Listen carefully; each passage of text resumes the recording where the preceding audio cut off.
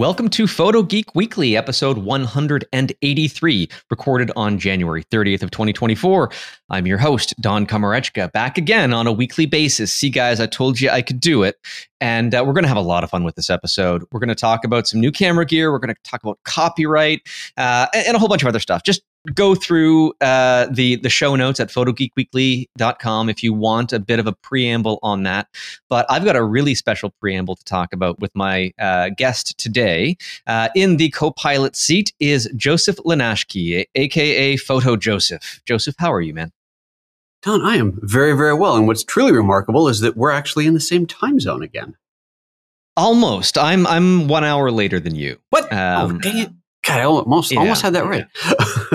Almost. It's 4 o'clock for you, 5 o'clock for me when we're getting this recording. And it's so great that it's the first time that we've had a proper conversation since you moved from the US of A to Slovenia. So why don't you just... except for that one time that you called me on Facebook Messenger just to see if it worked, and we ended up chatting for like 20 minutes. Yeah, that was fun too, wasn't it? Yeah, I may have been drinking at that time, but that's fine.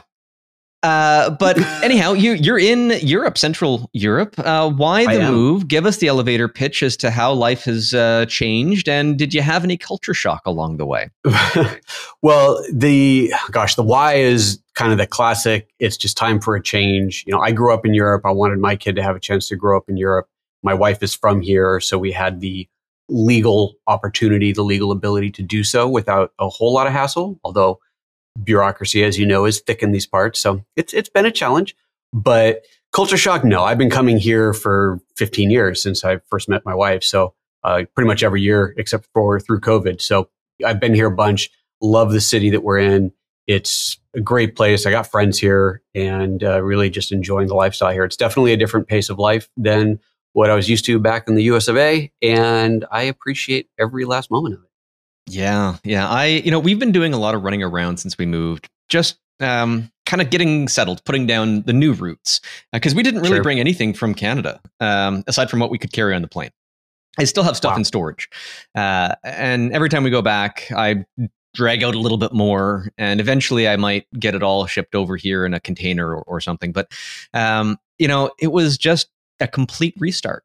And today we had a new couch delivered because the former owners of this house left their couch and it was in a sorry state. And it took us nearly 2.5 years to replace the damn thing. But it's like, okay. That's because it took you 2.5 years. You ordered it and it took 2.5 years to get it, right?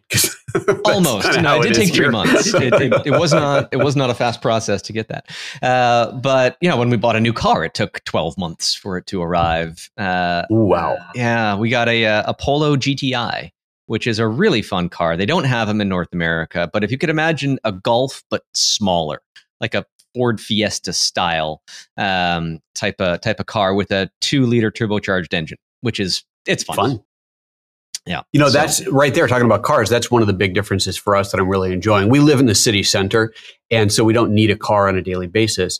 And of course, public transport is great around here. You've got trains, you've got buses, you've got all kinds of things for getting around. But we may very well not ever buy a car here. There's a car rental service. They call it car sharing service, but it's car rental, but by the minute and kilometer. And it's electric cars. And there's 4 pickup spots within a few minute walk of my apartment.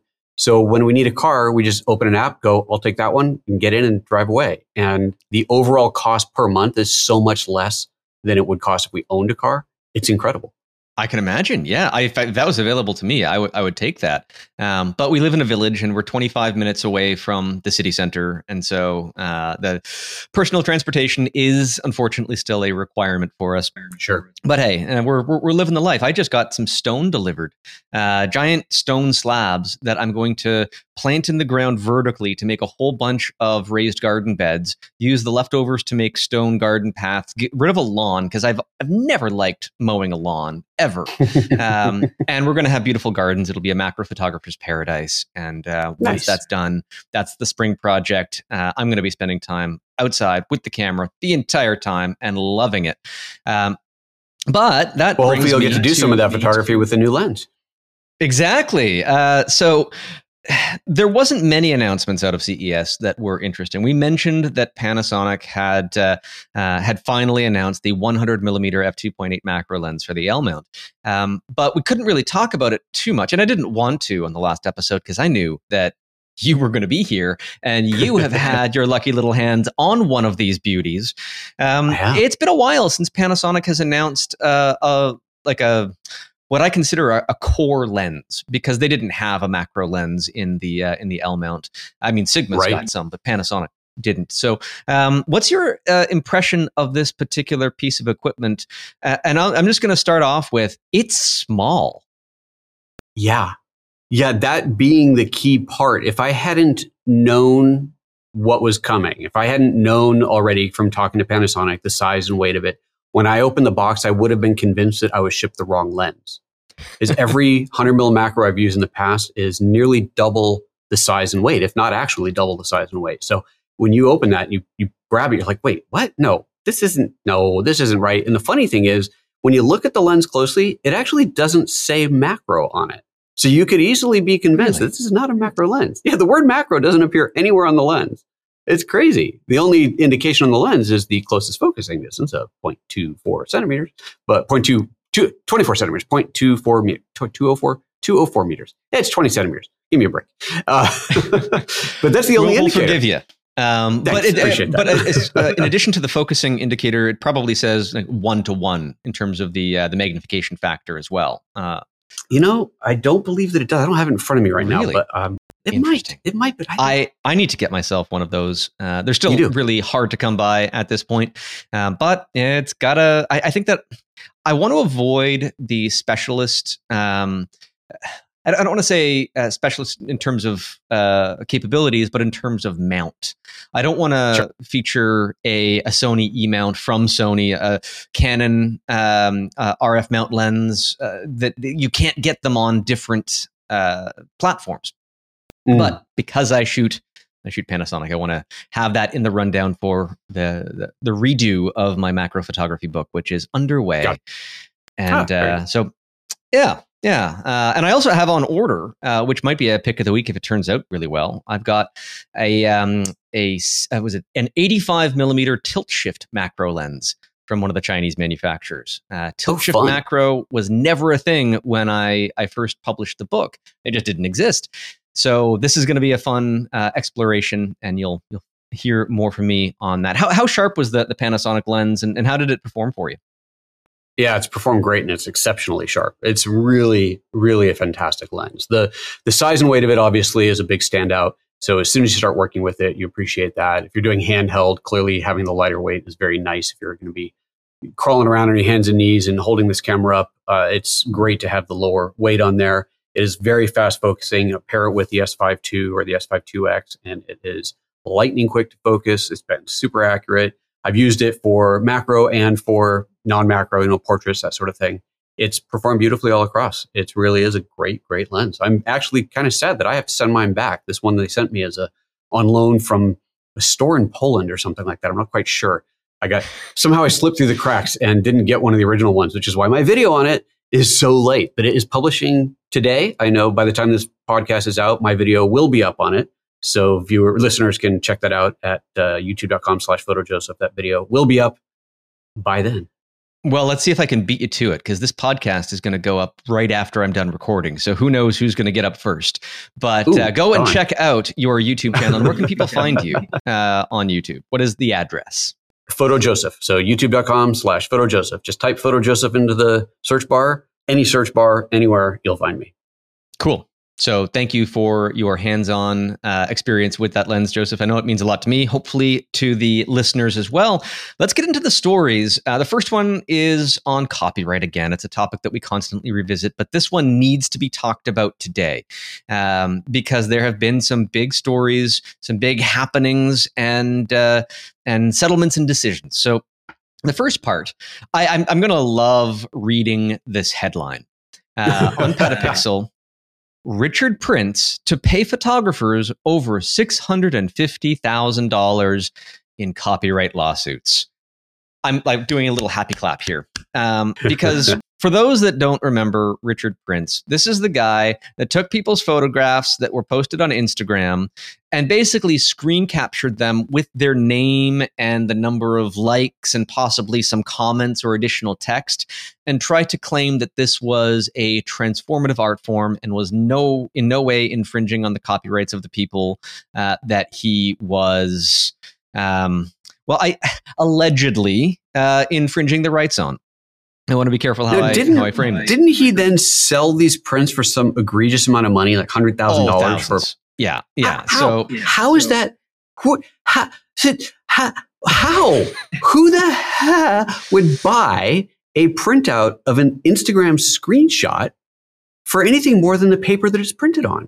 Because people don't buy the art. They buy the artist, and they buy the artist's worth in some cases. So if you could imagine, fictional character John Smith gets asked to, throw ketchup on a canvas, and some rich billionaire decides that that's worth $1 million. Sure. And then the next week, John Smith is asked to smear mustard on a canvas, and that same person decides, you know what? That's worth $10 million and buys it. Now the value of the artist is $10 million a piece, and that person has two $10 million pieces and donates them to charity and can claim $20 million on charitable tax donations. This is a complete fictional scenario that I have just created. I'm not saying somebody's done exactly that, but I am saying that they could. And the value of art, especially when you get into the high prices, might have nothing to do with the art itself and have everything to do with the valuation of that art for less than honest purposes. So that I can certainly understand. I mean, I do understand that, right? And obviously, value is in the eye of the beer holder. I get that. But to put a value on a printout of a screenshot of someone else's photo, that's what I really don't understand how this ever went to court in the first place. It's insane. Well, and let's be clear that this was not a court decision. These were settled. But how it was a lawsuit, how it became a thing in the first place, just beyond me. Exactly. So we've got the two people here, two separate cases. One, they've agreed to pay $200,000 to, and the other $450,000 and $250,000 in other costs. And it's not described in the article exactly what that is. There is very clearly in this article, in quotation, no admission of infringement. And this is often the case when people settle, that this is a clause that is included within the settlement paperwork, that they are not admitting to any wrongdoing of any kind, but the matter is closed once the money changes hands. So this has been going on for a long time, and I'm pretty sure that Richard Prince had done this to more than two people. I don't know if anybody else had brought lawsuits up to him, but if you have been in this scenario, this is now public. It doesn't set a legal precedent in the court system, but it might give ammunition to anybody that has been allegedly wronged in the same fashion. So, where's his gallery? I should go check it out, see if he's printed out any of mine. I could use $650,000. Yeah, I wouldn't bother. But yeah, anyhow, so Richard Prince has been taken to task, at least by agreeing to settle some of these lawsuits, which is fantastic. Pour yourself a drink and celebrate this news because it means a lot. But at the same time, there's another scenario here, another case on Petapixel that goes in the opposite direction in terms of artist rights, I think. And it is Karen Von D beats photographer in copyright lawsuit over Miles Davis tattoo. So last week, we talked about a copyright issue with a photograph of a football player that was then being used and documented being used to create a sculpture. It was also used in creating action figures and things like that. And there is a lawsuit currently underway to that end. They verbally said that they were using the photograph as evidence. They had a picture of the photograph behind the sculpture in order to match the photograph properly. and that is currently in the courts. I think at least it's been filed, which brings a very strong parallel to this one, where celebrity tattoo artist Carrot Von D scored a resounding victory. I wouldn't be so chipper about it, in the photography infringement trial over her unlicensed use of a photograph of Miles Davis for a tattoo inked on a client. At the beginning of this article with Petapixel, you see the photograph of Miles Davis printed out behind the tattoo artist, who was very clearly using it as visual reference material to make, one can assume, an exact copy. The biggest issue with this case is that it went to a jury. How do you feel about that, Joseph? That seems silly, seems to be a word to use. I mean, if you're sculpting a sculpture or you're doing a tattoo and you're using photos as reference art, so you know what that person you're doing a tattoo or a sculpture of looks like, yeah, that seems like how you do things. Now, to be fair and to be clear, this tattoo is very much a copy of the photo. It very much looks like the photo. Clearly, that was the intention. The subject brought in, the person getting the tattoo brought that in and said, give me a tattoo of this. But that's not art for sale. It's printed on your body. This is not going anywhere else. So I have a real hard time understanding how Jeff Sedlick, the photographer here, who I actually know, I do know that he makes a good portion of his living doing copyright, chasing down copyright infringement. But this seems unfortunate. It does. And I think that I don't think this should have gone to a jury, because juries are just average people. And that's great when you're trying to figure out the morality of certain crimes. And I think a jury is incredibly valuable for that. But this has everything to do with the legal definitions of copyright, literally the right to copy. And it's tricky, because is there skill involved in me taking a picture and putting it into a Xerox machine and making a bunch of copies and, I don't know, stapling that to a t-shirt and saying, hey, you know what, look at my new t-shirt, whatever that happens to be. No. And so thereby that's an infringement of the right to copy that particular piece, whoever owns that right. In this case, and potentially in the case with the sculpture of the football player, there is skill involved in the reproduction process. And I think that does have to be factored into this. You know, there's no skill in copying a DVD, right? And that's clearly copyright infringement. But if you were to try to painstakingly recreate every scene in a movie on your own, frame by frame, with Lego minifigures or something, I don't know. People have done such things. I don't know if that would constitute the infringement of the original copyright. And this is kind of in the valley between those two, where it's not parody or satire. It is a copy of the original in as exacting a quality as is possible. Now, one can argue that the photograph of Miles Davis has a black background, and the tattoo artist is not making there's not making like a big black rectangle on this person's arm as a part of the tattoo. And so that could lead to some level of interpretation, skill being used, and there could be some other modifications being used. Simply using reference material does not directly mean the infringement of one's copyrights. But this one kind of rides the line, and I wish a judge had decided on this one rather than a jury. I wish that Jeff would have just talked to the guys and said, hey, this is pretty cool. Good job. Let me get a picture of you with my picture and your tattoo and put it on Instagram and call it a day. It seems very trivial. It really does. It's weird, because I do a lot of copyright protection work myself. People use my work without permission for commercial purposes. I don't think I'd ever go after anybody for a tattoo, but that scenario hasn't presented itself to me yet. So who knows?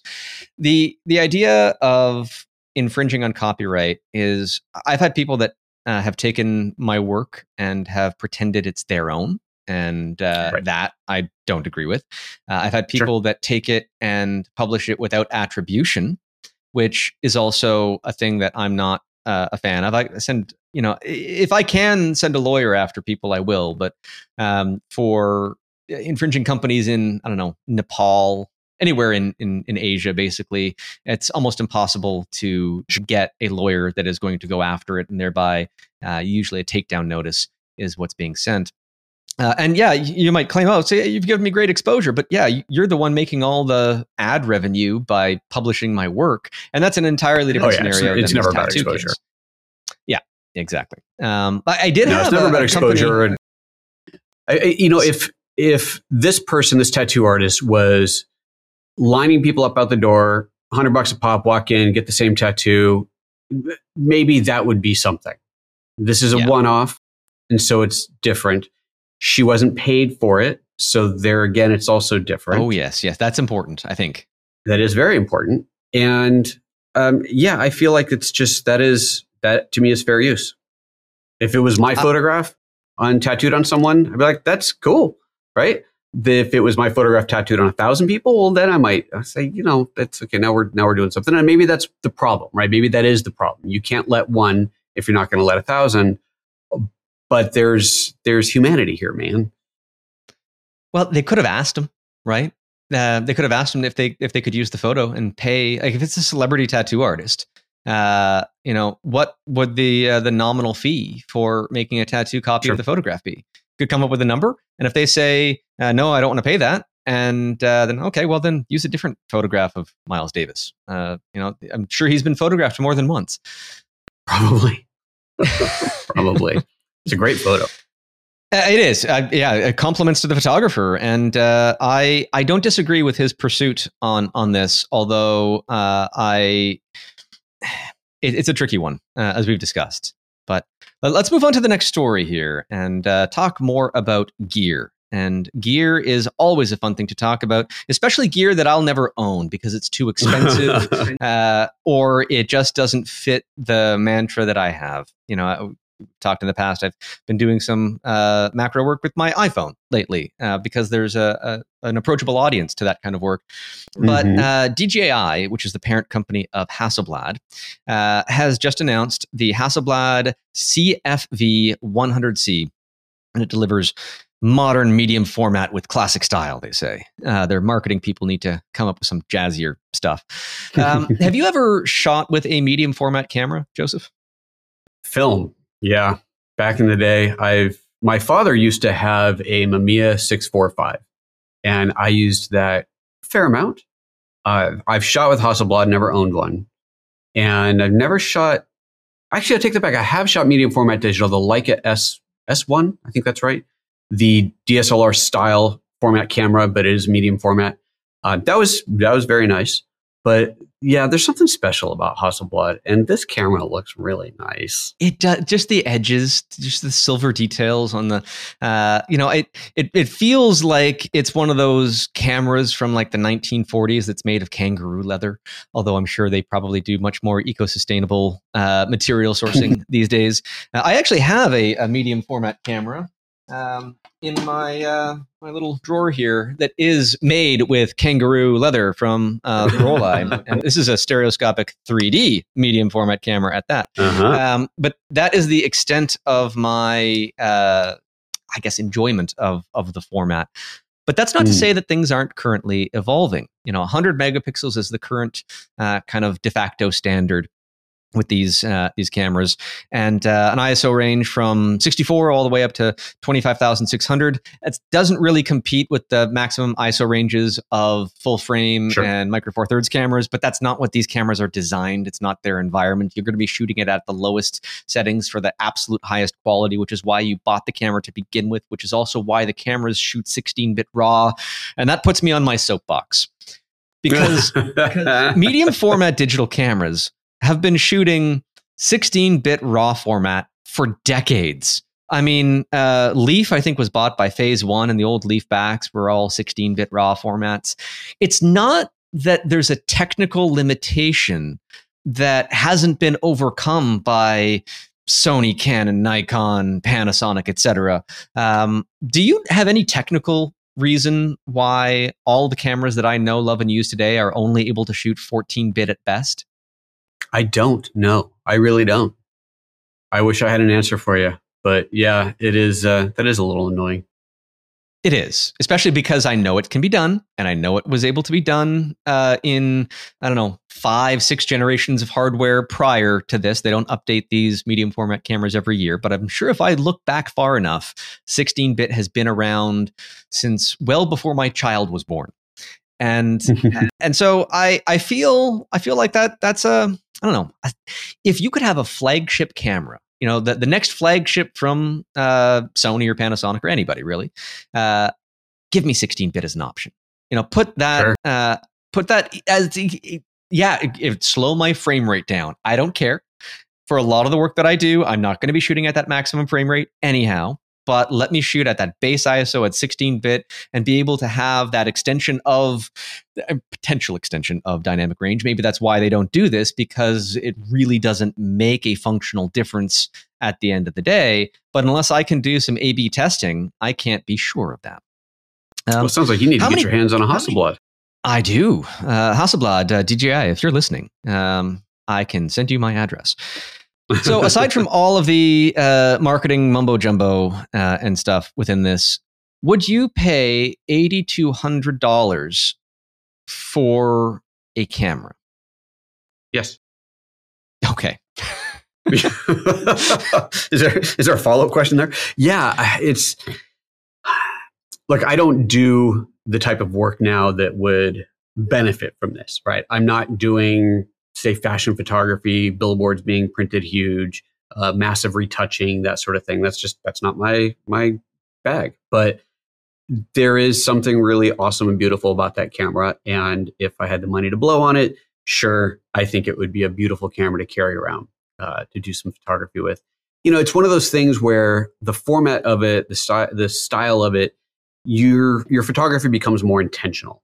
It's not a point and shoot. You don't just whip out your iPhone and push a button, right? It's like you take a little time. Even though it has autofocus, you're taking a bit more time. It's more intentional photography. And I think that's a beautiful thing. Well, and let's keep in mind that this camera has a very large touchscreen on the back that can swivel out just in sort of one axis, I believe. I don't think like it's a full, you know, 3-dimensional rotational type of screen. But I'm not seeing a lot of buttons and ergonomic features on a camera like this. The same thing with my my medium format Relightascope here. It's a camera from 1927. I wouldn't expect it to have a lot of bells and whistles on it.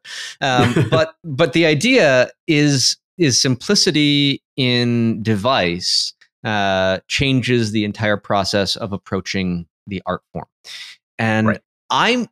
For certain subjects, I'm all for that. But I like to have the muscle memory of what finger presses on what button and dial on the front, back, and, you know, custom functions set to do all of these different doodads and gadgets. And I think that a camera of this type of simple design, relying quite heavily on the touchscreen, would be a deterring factor, no matter how beautiful it is to me.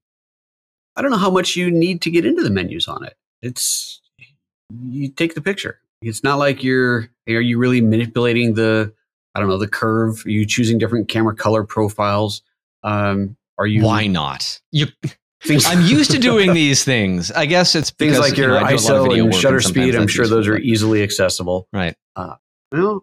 What's neat about this camera too, and I hope that this is something that more manufacturers put all across the line, is it can shoot 10-bit. I don't even know how to pronounce it. HEIF files. Right. I don't know if we've agreed on calling them HEIF files, but yeah. Like go away with JPEGs. JPEGs don't need to exist anymore. 10-bit is so much more useful. As we're talking about bit depth, you know, adding 1 bit from 8 to 9 doubles the information. Adding another one then quadruples it from 8 to 10. It's a very, very helpful thing. And I'm so glad that my phones have been doing that for a long time, even though they can also shoot RAW in a sense. But I won't buy it. Only because I'm invested heavily in other areas. And so, yeah. Is there a macro lens available, or do you have to go with bellows to do macro? I'm sure if you go back in time far enough, because it's compatible with a lot of lenses, that there's going to be some macro equipment available. High magnification macro is doubtful unless you're doing something I don't know, sort of DIY to connect various bits and pieces together. But I do that often with microscope objectives, mounting them to my full frame cameras. And I'm currently testing, actually, Laowa has a, was it Aragon? Got the whole case of them right here. 10 times to 50 times microscope objectives that come kind of pre-connected that you just have to plug into your camera. And I'm comparing those to Michutoyo microscope objectives. The long and short of it is the microscope objectives are better. But I have to find enough examples on both sides of it to do a proper general comparison. So anyhow, I digress. Any further thoughts on Hasselblad before we move on to a very concerning topic? I don't think so. Just, hey, if they're listening, I'll take one. It's a beautiful piece of gear. Absolutely. And actually, before we go on to the concerning topics, we are at the halfway point in terms of the stories. So I want you, Joseph, to give a plug about where people can find you, the kind of stuff that you're doing these days, any places where you want people to go to check out. Where are you found? Yeah, well, number one is going to be YouTube. So again, Photo Joseph on YouTube. And social network wise, I'm most active on Twitter/X, whatever we're calling it. I'm one of those people who actually are enjoying it over there. And I don't get all the troll stuff that other people complain about. So I like it. There's good conversations happening on Twitter. I still call it Twitter. And it's actually a good that's probably the worst decision, calling it X. It's just, come on, just stick with Twitter, man. I still get, like, they haven't completely rebranded, by the way, because when I send a DMCA takedown notice, I get emails from Twitter support, not X support. So there's still little things behind the scenes about that. But yeah, I'm there as well. And you can also find me at doncom.ca and at photogeekweekly.com. And now you have to go register that. Yes, exactly. I need to secure that domain name. But I also have a photography workshop coming up through the month of February with Princeton Photo Workshop. And there will be a link to that in the show notes. It's mostly full. There's a couple of spots left, and I'm just plugging that again before the time runs out, because while we are recording this on January 30th, the course starts on February 3rd. It's recorded, so if you miss a session, you always have access to it. They are interactive. I give assignments, and then I critique the assignments when we have our next class. I do some live demos. It's a lot of fun. 2 hours a week on Saturdays. Come join us. It'll be a blast, and that's with Princeton Photo Workshop.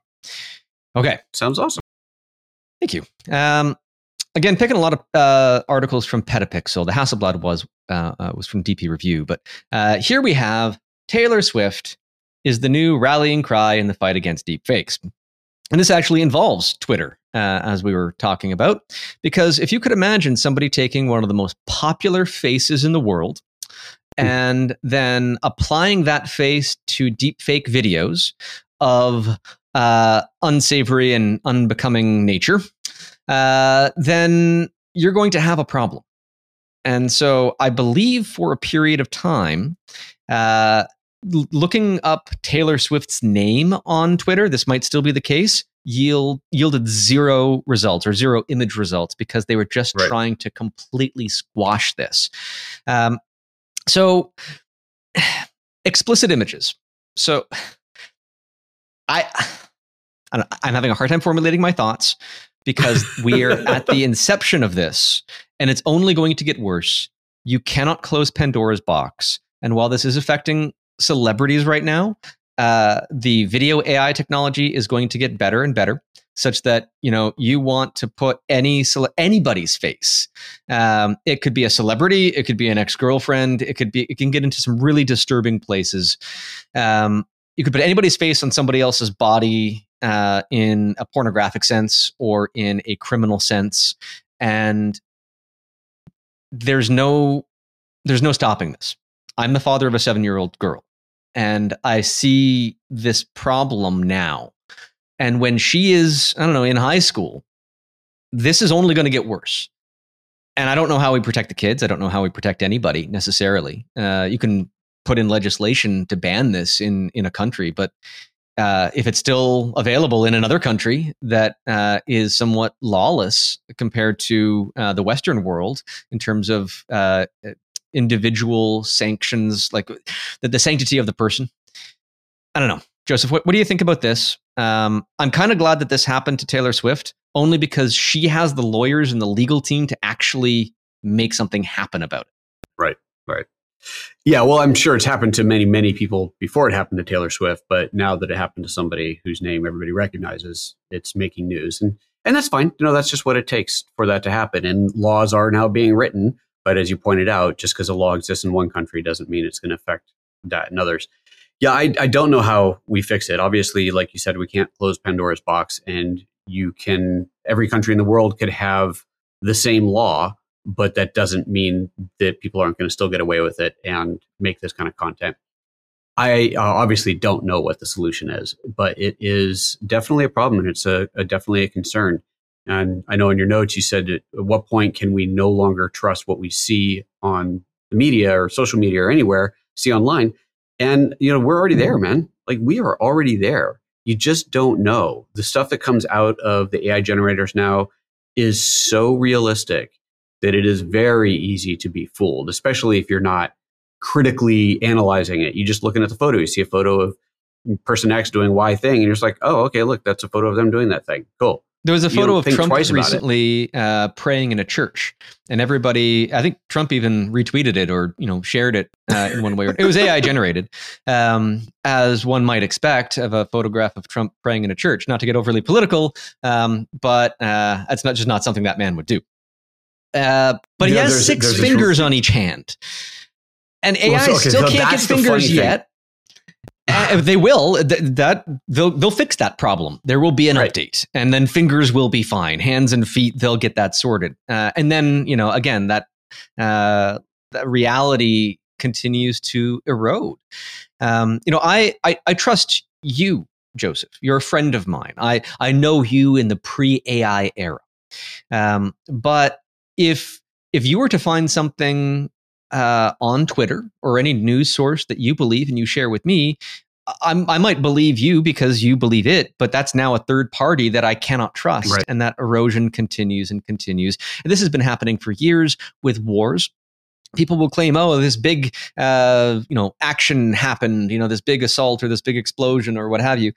And, that plane crash was from 7 years prior in a different part of the world. Right. And people misassociate valid information with the wrong context. And now you can just make up new information and have it fit whatever narrative that you want, which is going to, I think it's going to be, honestly, in the Western world with big countries, this might be the last fair election in the United States, if you can even call it that, because in the midterm elections, people were already using AI tech to create campaign messaging and stuff. It's already seeped in there. Yeah, I obviously don't know the answer, but it is a problem, and it is a problem today. And I think that anybody taking anything seriously that they see online needs to take a beat, step back, and go, hold on, before I get upset about this, let me take a closer look at it. I hate the term, do your research, but, dig into it a little bit, see where it came from. That's one thing I really do like about Twitter, how it has the ability for the community notes. So I've seen many things show up on there where at first glance you go, oh, that seems legit. And then you see the community notes, you're like, oh, yeah, there's some context here that needs to be explained. Yeah. It's funny you made the comment about the 6 fingers on the hand. I saw something that was, it's so funny. It'd be funny if it wasn't true. There was somebody who was making a fake finger you can put on your hand. Oh, I saw. So it looks like you have 6 fingers. Like this looked like it was something out of an Onion article, but it was an actual thing. Maybe it was. If you're going to commit a crime, put this on, and then when the pictures show up, you can say, no, that's AI generated. Look at the hands. Yeah.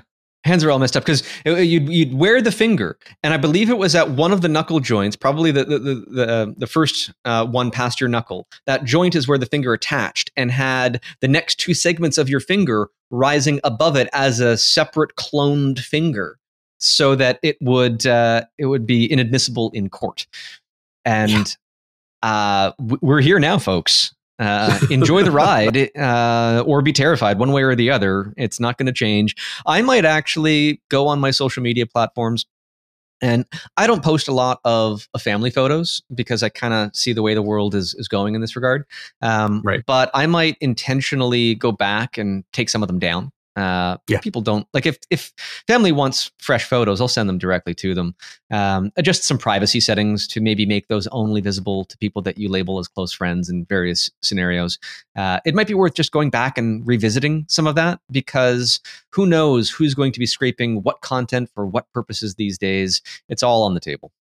Yeah, no doubt. And I think it's worth pointing out too that pardon me, if you are going to change privacy settings, you can't rely on that, right? Those bugs happen, privacy settings get accidentally automatically changed, and then your privacy settings are no longer what they were. So, if you don't want it online, don't post it online. And unfortunately, you do want to send photos to friends and family. And so you text them or you use some service to send the photos. And, you hope it's private, but that's about all that you can do is hope. There's not much beyond that.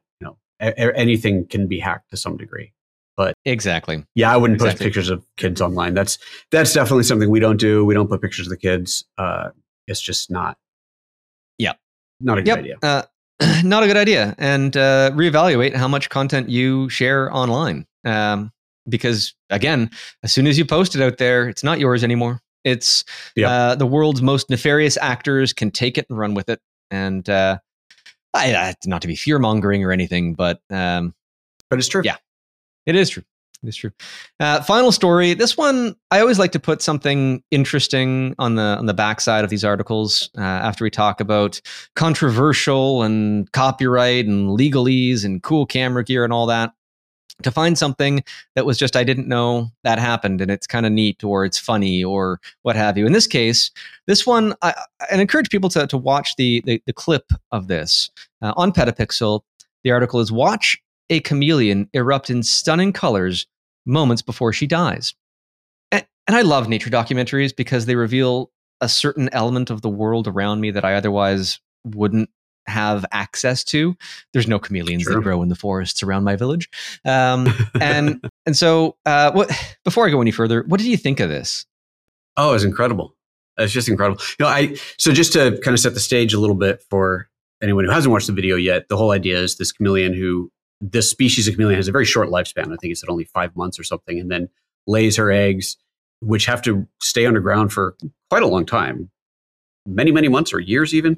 And so for a period of time, there are none of these chameleons in existence, no living. They all die, and then they're born again. Every single one dies. It's like a cicada brood kind of thing, right? Where it's like, they don't go 17 years, mind you, but that type of behavior I didn't know existed outside of the insect world. Yeah, me neither. So what's fascinating to me, other than that part of it, so it's a chameleon, chameleons change color, we all know that.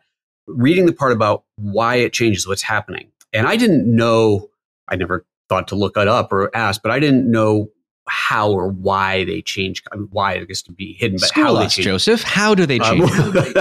Well, from what I'm reading here in Petapixel, it says during death, nervous signals continue to transmit and to change the shape of the skin cells, creating the chaotic technicolor patterns that were captured. So it's the shape of the skin cells, which presumably changes how the light is refracted, which is your world, will change the color of it. And so at this point, the animal is dying. The body is just basically spazzing out, nervous signals freaking out all over the place. And so the result is the cells changing dramatically, which to someone watching it is stunningly beautiful. Yeah, in a sad way. I mean, I understand death is a part of life, and especially for these particular chameleons, this is just their purpose. And to watch it, to just sit there, and it's time lapse, so it is sped up, and you can tell that there's a couple of bugs and things that move around that you can tell have been sped up.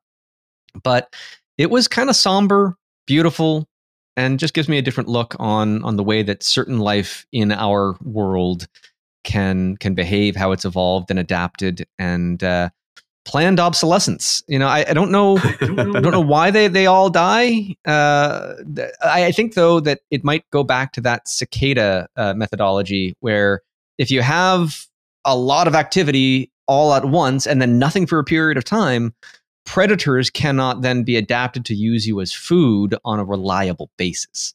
That might be part of it. That makes sense.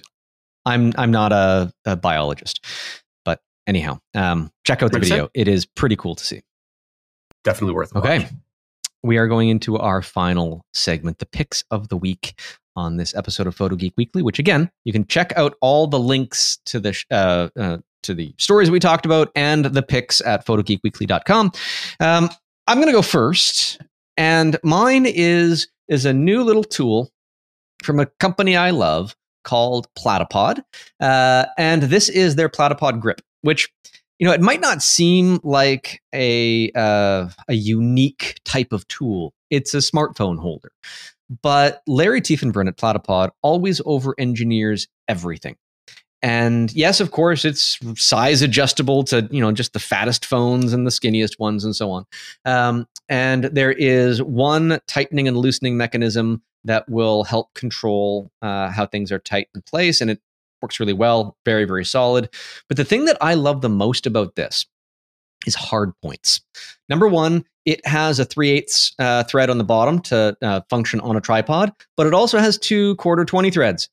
It also has 2 quarter 20 threads on the back of the phone mount as well. So you can stick all sorts of gadgets and accessories on this when you're doing phone work. I've used that to attach gooseneck arms and attach lights to them and have that self-contained within this little device itself. It's solid. It works really well. And, it's showing me in my current currency, it's 71.42 leva. Nobody listening to this, I don't think, is in Bulgaria and cares about what it is in Bulgarian currency. So, Joseph, why don't you tell me what it costs in US dollars? Oh, well, I can tell you in euros, it's 36.51. Okay. So, yes, of course, you're in Europe now. But it is, it's probably more expensive than one would have thought to have wanted to spend on a phone holder. But as far as photography gear goes, especially with the tripod mounts on the bottom and just its rock solid reliability, this is a piece of kit that I'm always going to be taking with me. It's going to be going, I've got a small little camera bag that's just going to have the tiniest accessories in it. I might not even take the big camera with it, but just lenses to adapt to my phone. And this little gadget is going to make its presence known. So check that out. I think that they are, I just read it right now, that new grips have just come in and they'll be shipping out on Monday. And so that is a new announcement from Platypod. Check it out. It is worth your attention. Now, why don't you close us out with your pick of the week, Joseph? Well, I was going to cheat and just go with the macro lens because that's obviously awesome, and everyone should have one who shoots Lumix L mount. But now that you've shown off this little Platypod grip, I'm going to go that direction for my actual pick of the week, and I'll get the link to you after the show. But it is also an iPhone stand. It's called the Kenu, Kenu. And this is a very flat little thing that will fit into your pocket or fit into your bag or fit anywhere that opens up kind of Z-shaped and magnetically mounts to your phone. And you can use it as a stand. You can use it to wrap around the bicycle handle pole. I've wrapped around C-stands just to mount the phone somewhere. It's magnetic on multiple sides, so you can mount it to basically anything metal. It's just this really versatile little stand that is very well engineered, and I've found it to be incredibly useful. That looks like it can, it can hold up your phone for sitting in a cafe or exactly. using your phone you're as a recipe you book or something. You want to watch something, great, put it on there.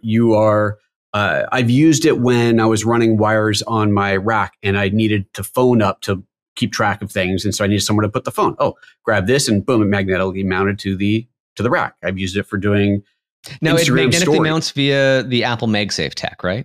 Correct. And it's got its own magnets in it, so it is very strong to the MagSafe on your phone. And it even comes with a little magnetic ring if your phone does not have MagSafe that you can slip between a case and the phone, so it makes it magnetic. But it's just this brilliantly designed little stand. There's a dozen different ways to use it, and I think it's fabulous. So what's the cost on that? Do you remember? I don't. I want to say like $20 or something, but it's probably not. It'll be in the show notes. It'll be in the show notes. They sent it to me, and then to do a thing on before they launched, and then they forgot to send me the link. So I never did something with it other than talk about it on the occasional show like this, and it's worth it. So I will send you the info. It's lovely. All right. Well, these little gadgets make our lives happy, I think. They do. It's weird. I feel like a bit of a hoarder because I have so many of these little gadgets, and but I use them all, and it's, I don't know. That's just the life of a photographer these days, I think, especially with Kickstarter and crowdfunding and all of these different projects on the go. I end up buying stuff that I never would use once. And that was my happy dance. And then it sits in the closet and I don't touch it again. Thankfully, these phone accessory things are not that. They are so indispensable, and get them wherever you can find them. Okay, Photo Joseph, thank you for being on the show. And thank you to everybody for listening. I'm going to have you back on more often now that we're like almost neighbors again, right? Yeah, absolutely. One of these days we should do the show together in person in the same space. Whoa, you've blown my mind, man. I don't know if there's any direct flights to your city from mine, but I'm sure we could work something out. Probably not. Hey, it's good to see you and road catch trip, up. Right? There's always ways to make it happen. Good to see you as well, my friend. And to everybody listening, thanks for listening. It's time to get out and shoot.